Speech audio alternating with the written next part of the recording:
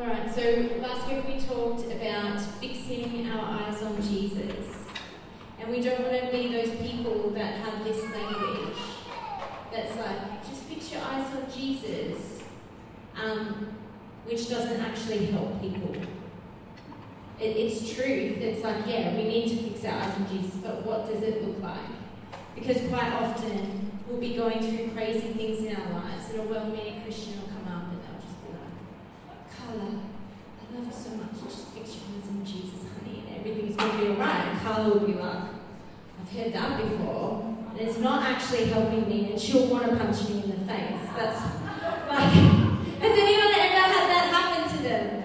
Has anyone ever felt like that person? Like, I'm trying to do that, it's not working. Alright, so we just want to be people who know how to do that and can actually help others to do that too. So last week, we should pray. I always forget to pray. Thank you, Holy Spirit, that you're here. And we just open our hearts to you. We want to hear your voice. We want to know what you're saying. We want to be people who can practically fix our eyes on Jesus and see our whole circumstance shift because we know how to do that. And we want to be people who can help others do that, Father. So we just pray that you'd speak to our hearts today. In Jesus' name, amen. Praise God. Alright, so our key scripture is from Hebrews 12, which is where that little catchphrase comes from. Therefore, since we are surrounded by so great a cloud of witnesses, let us also lay aside every weight and sin which clings so closely, and let us run with endurance the race that is set before us, looking to Jesus, the founder and the perfecter of our faith. Can we get some lights? George, can you just... Thank you.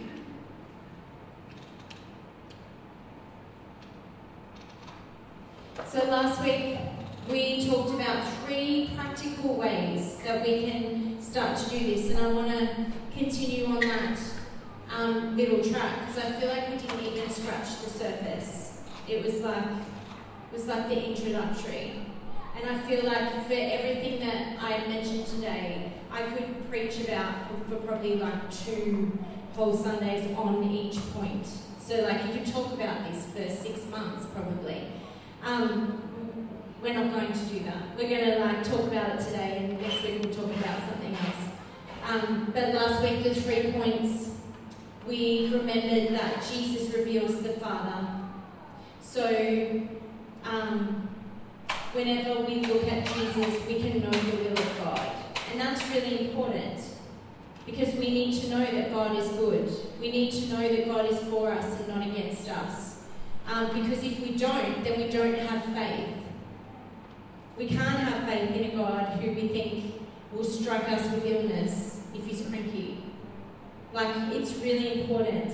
And Jesus reveals who the Father is.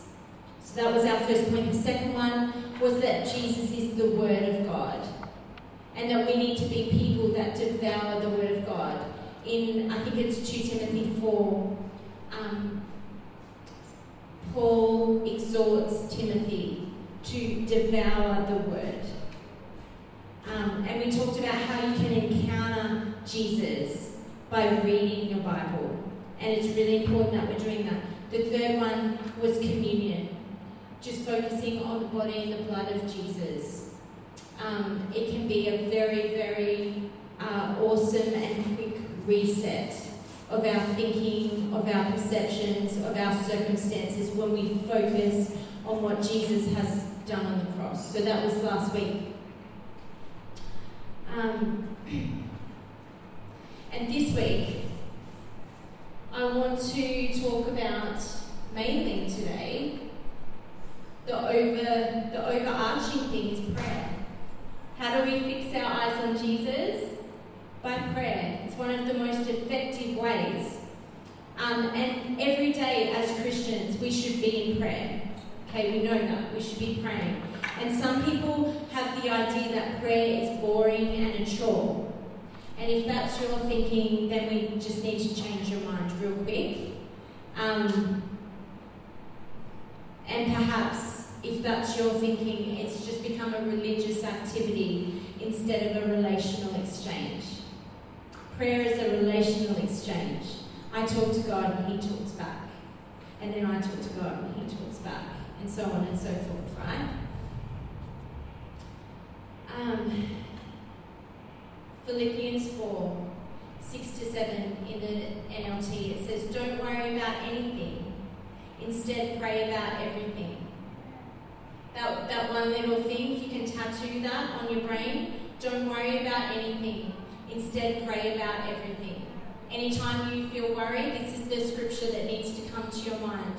Don't worry about anything. Instead, pray about everything. And then it tells you exactly what to do. Tell God what you need and thank Him for all He has done. Then you will experience God's peace, which exceeds anything we can understand. His peace will guard your hearts and minds as you live in Christ Jesus. Isn't that an awesome scripture? Other translations say, be anxious for nothing. Christians, we should be in a constant place of peace. If your heart is anxious, if you're worried about something, it's simply a little red flag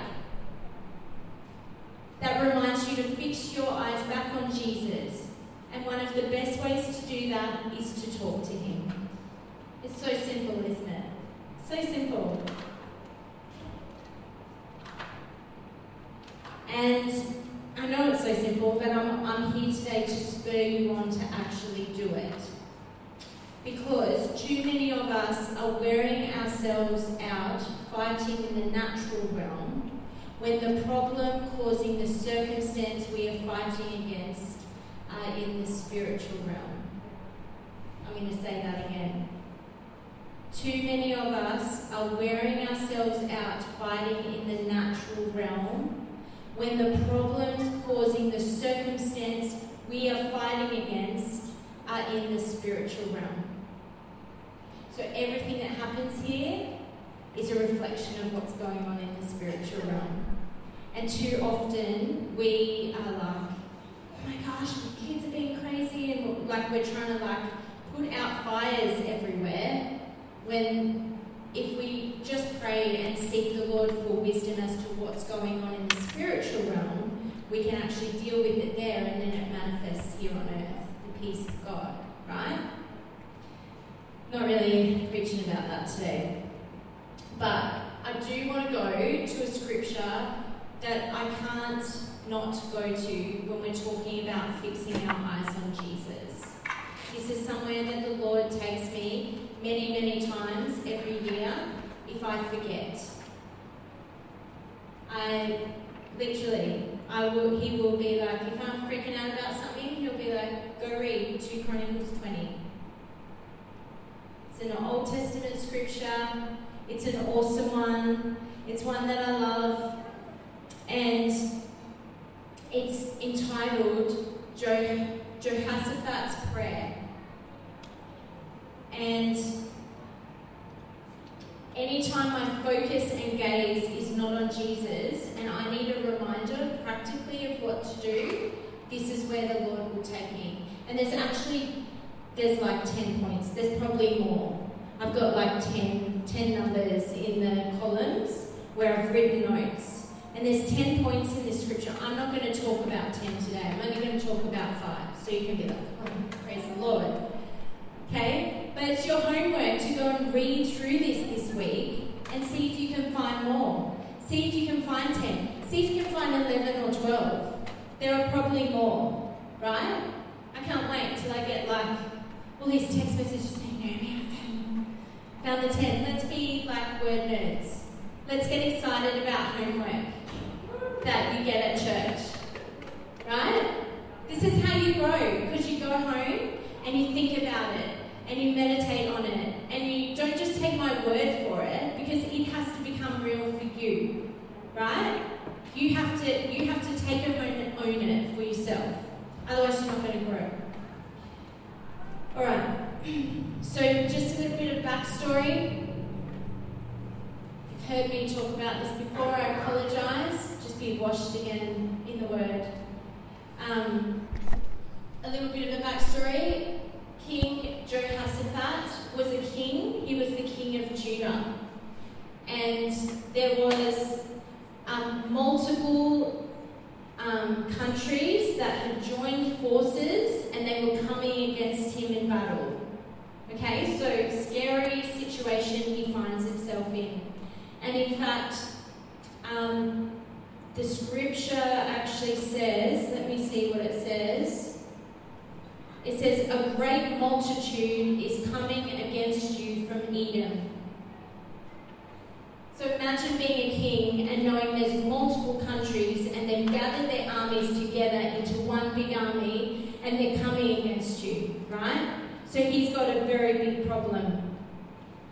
And we're going to pick up the story in 2 Chronicles 20 verse 3. And it says, then Jehoshaphat was afraid. Who would be afraid? And set his face to seek the Lord and proclaimed a fast throughout all Judah. And Judah assembled to seek help from the Lord. From all the cities of Judah, they came to seek the Lord. Isn't that awesome? Point number 1, seek the Lord in prayer. Seek the Lord in prayer. King Jehoshaphat, his response to fear was to seek the Lord. What did that look like? He called a fast and he called all the people of Judah to seek the Lord. So it wasn't just him. He's like, my whole country, you're going to fast and you're going to seek the Lord with me. Right? Wow. What's your response to fear? We need to have an automatic pilot, an automatic thing. I'm going to seek the Lord. What's the Lord say? When people ring me up and they're like, Naomi, I've got a crisis, I'm just wired to be like, what's the Lord said about that? What's God saying? Right? Don't want to scare you away from ringing me up, but that's what I'm going to say. I'm going to be like, have you asked the Lord? Because he knows way more than I do, and I can give you wisdom. I can inquire of the Lord too. But we need to learn to inquire of the Lord and be like, I'm going to seek the Lord because I know he's got wisdom for me. I know he's got an answer, right? We're going to go to verse 5. Then Jehoshaphat stood in the assembly of Judah and Jerusalem in the house of the Lord in front of the new courtyard and said, O Lord, God of our fathers, are you not the God who is in heaven? And do you not rule over all the kingdoms of the nations? Power and might are in your hand, and no one can stand against you. So he started to pray, and the first thing he does is he reminds himself how big God is. And that's our number 2 point. Remind yourself how big God is. We were talking last week that God has to get bigger in our lives, bigger than everything else. And so we need to do that. We need to learn how to exalt God. Let him get really big in our hearts, in our minds, and in our lives. And so how do we do that? We just remember how big God is. Thank you, God, you're my Father. Thank you, God, that you created the world. Everything I see, you made it by speaking just a word. Wow, there's the ocean there. You saw it in your imagination and you spoke it into being. Trees, mountains, people, you breathed into dirt and a man appeared. It's great. God is so much bigger than we give him credit for. And we very quickly forget because we have this human thinking. We're stuck in this human, I don't know. But we need to remember God is amazing. He's so much greater. Right? All power and might is in your hands, God. Thank you, Jesus. You have the keys of death and hell. I was reading Revelations and it talks about Jesus has got the keys of death and hell in his hands. It's like, yes, God. Isn't that amazing? Man, Jesus, you have defeated all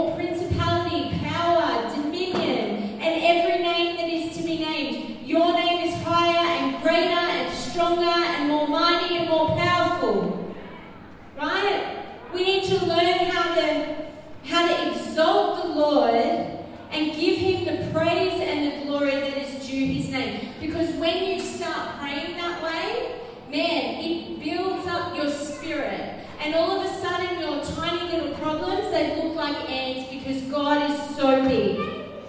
Does that make sense? Amen. So let's get good at doing that. 20 verse 7 says, so he's prayed, he's like, God, you're amazing. No one can stand against you. And then verse 7, our God, did you not drive out the inhabitants of this land before your people Israel and give it forever to the descendants of Abraham your friend? What's he doing? He's recalling the faithfulness of God. And that's another key for us. When we need to fix our eyes on Jesus, another practical way that we can do this is by remembering and recalling the faithfulness of God. What has God done for you? We should have a list on our, we were talking about this at church group on Monday night. We need to have a list on our phone or a journal so that we can remind ourselves when things get tough. You'd be like, no, God is faithful. Just like Carla was singing that beautiful song that she was singing about. God is faithful. What has God done for you? When have you seen him move in power in your life? Have you ever seen God do anything amazing in your life? Can everyone give me a wave? Has God ever done anything amazing? Amen. Right. Write it down. Start a note on your phone. And then just keep adding to it every time he does something. So when you are like feeling low and you're like, I know I need to fix my eyes on Jesus right now, you pull that out and you're like, thank you, God. Thank you for the time you came through. Thank you for the time I found $100 in my wallet. Amen. Remind yourself of the provision of God, the protection of God. Remind yourself every time he's spoken personally to you. Do you know what? Every time you see him in the quiet place and you hear him speak, that's amazing. That's amazing because he's so personal. Man, remind yourself. And when you can't think of anything, go into Scripture. Go into Scripture and just read amazing accounts of the wonderful things the Lord has done. Man, you don't have to look very far. You're the God of power. You raised Jesus from the dead. You healed the sick. You raised the dead. You cast out demons with a word. Right? You're the God of the miraculous. You parted the Red Sea so the Israelites could go through. You provided food for them on the ground every single day for 40 years. Their clothes never wore out for 40 years. Isn't that insane? Like, it's miraculous. That whole, even though they were disobedient and grumbling and complaining, man, the Lord was so faithful and so kind, and he provided for them. Wow. The faithfulness of God. Man, God, you're the God of provision. You can turn 2 fish and 5 loaves into enough to feed 5,000 men.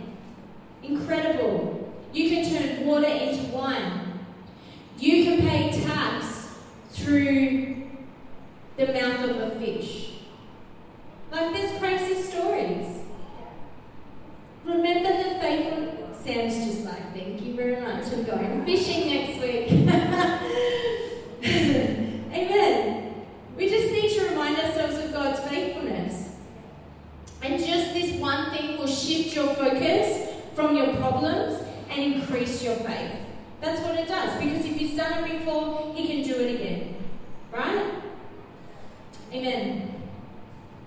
And every time I remember all the Lord has done, it stirs up my spirit and it fires me up. It puts a fire on my faith. And it increases my expectation that God can do it again. Right? Praise God. Alright, we're going to skip down to verse 12. So Jehoshaphat's praying. He's remembered God's amazing. He's recalled the faithfulness of God. And then he's like, in verse 12, "O our God, will you not execute judgment on them? For we are powerless against this great horde that is coming against us. We do not know what to do, but our eyes are on you. Isn't that awesome? I'm not going to preach on that. Meanwhile, all Judah stood before the Lord with their little ones, their wives, their children. And the Spirit of the Lord came upon Jahaziel, the son of Zechariah, son of Benaiah, son of Jeiel, son of Mattaniah, a Levite of the sons of Asaph, in the midst of the assembly. And he said, "Listen, all Judah and inhabitants of Jerusalem and King Jehoshaphat. Thus says the Lord to you, do not be afraid and do not be dismayed at this great horde, for the battle is not yours but God's. Tomorrow go down against them. Behold, they will come up by the ascent of Ziz. You will find them at the end of the valley, east of the wilderness of Jeruel. You will not need to fight in this battle. Stand firm, hold your position, and see the salvation of the Lord on your behalf, O Judah and Jerusalem. Do not be afraid, do not be dismayed. Tomorrow go out against them, and the Lord will be with you." Isn't that amazing? Can I just say that when you learn to wait upon the Lord, He will answer and direction will come. Sometimes we're just too impatient. We're impatient. We need to learn to wait upon the Lord. This guy called out the whole country. The whole country. Can you imagine standing with your kids, just waiting on the Lord? And then boom, the Spirit of God comes upon the prophet, and there's an answer. Isn't that amazing? Imagine if Australia, with all their little ones. Oh, so amazing. So my point number 4, it's wait on God and obey His instructions. Wait on God and obey His instructions. It's really important. I have a bit of a testimony about this. I have many, but here's one.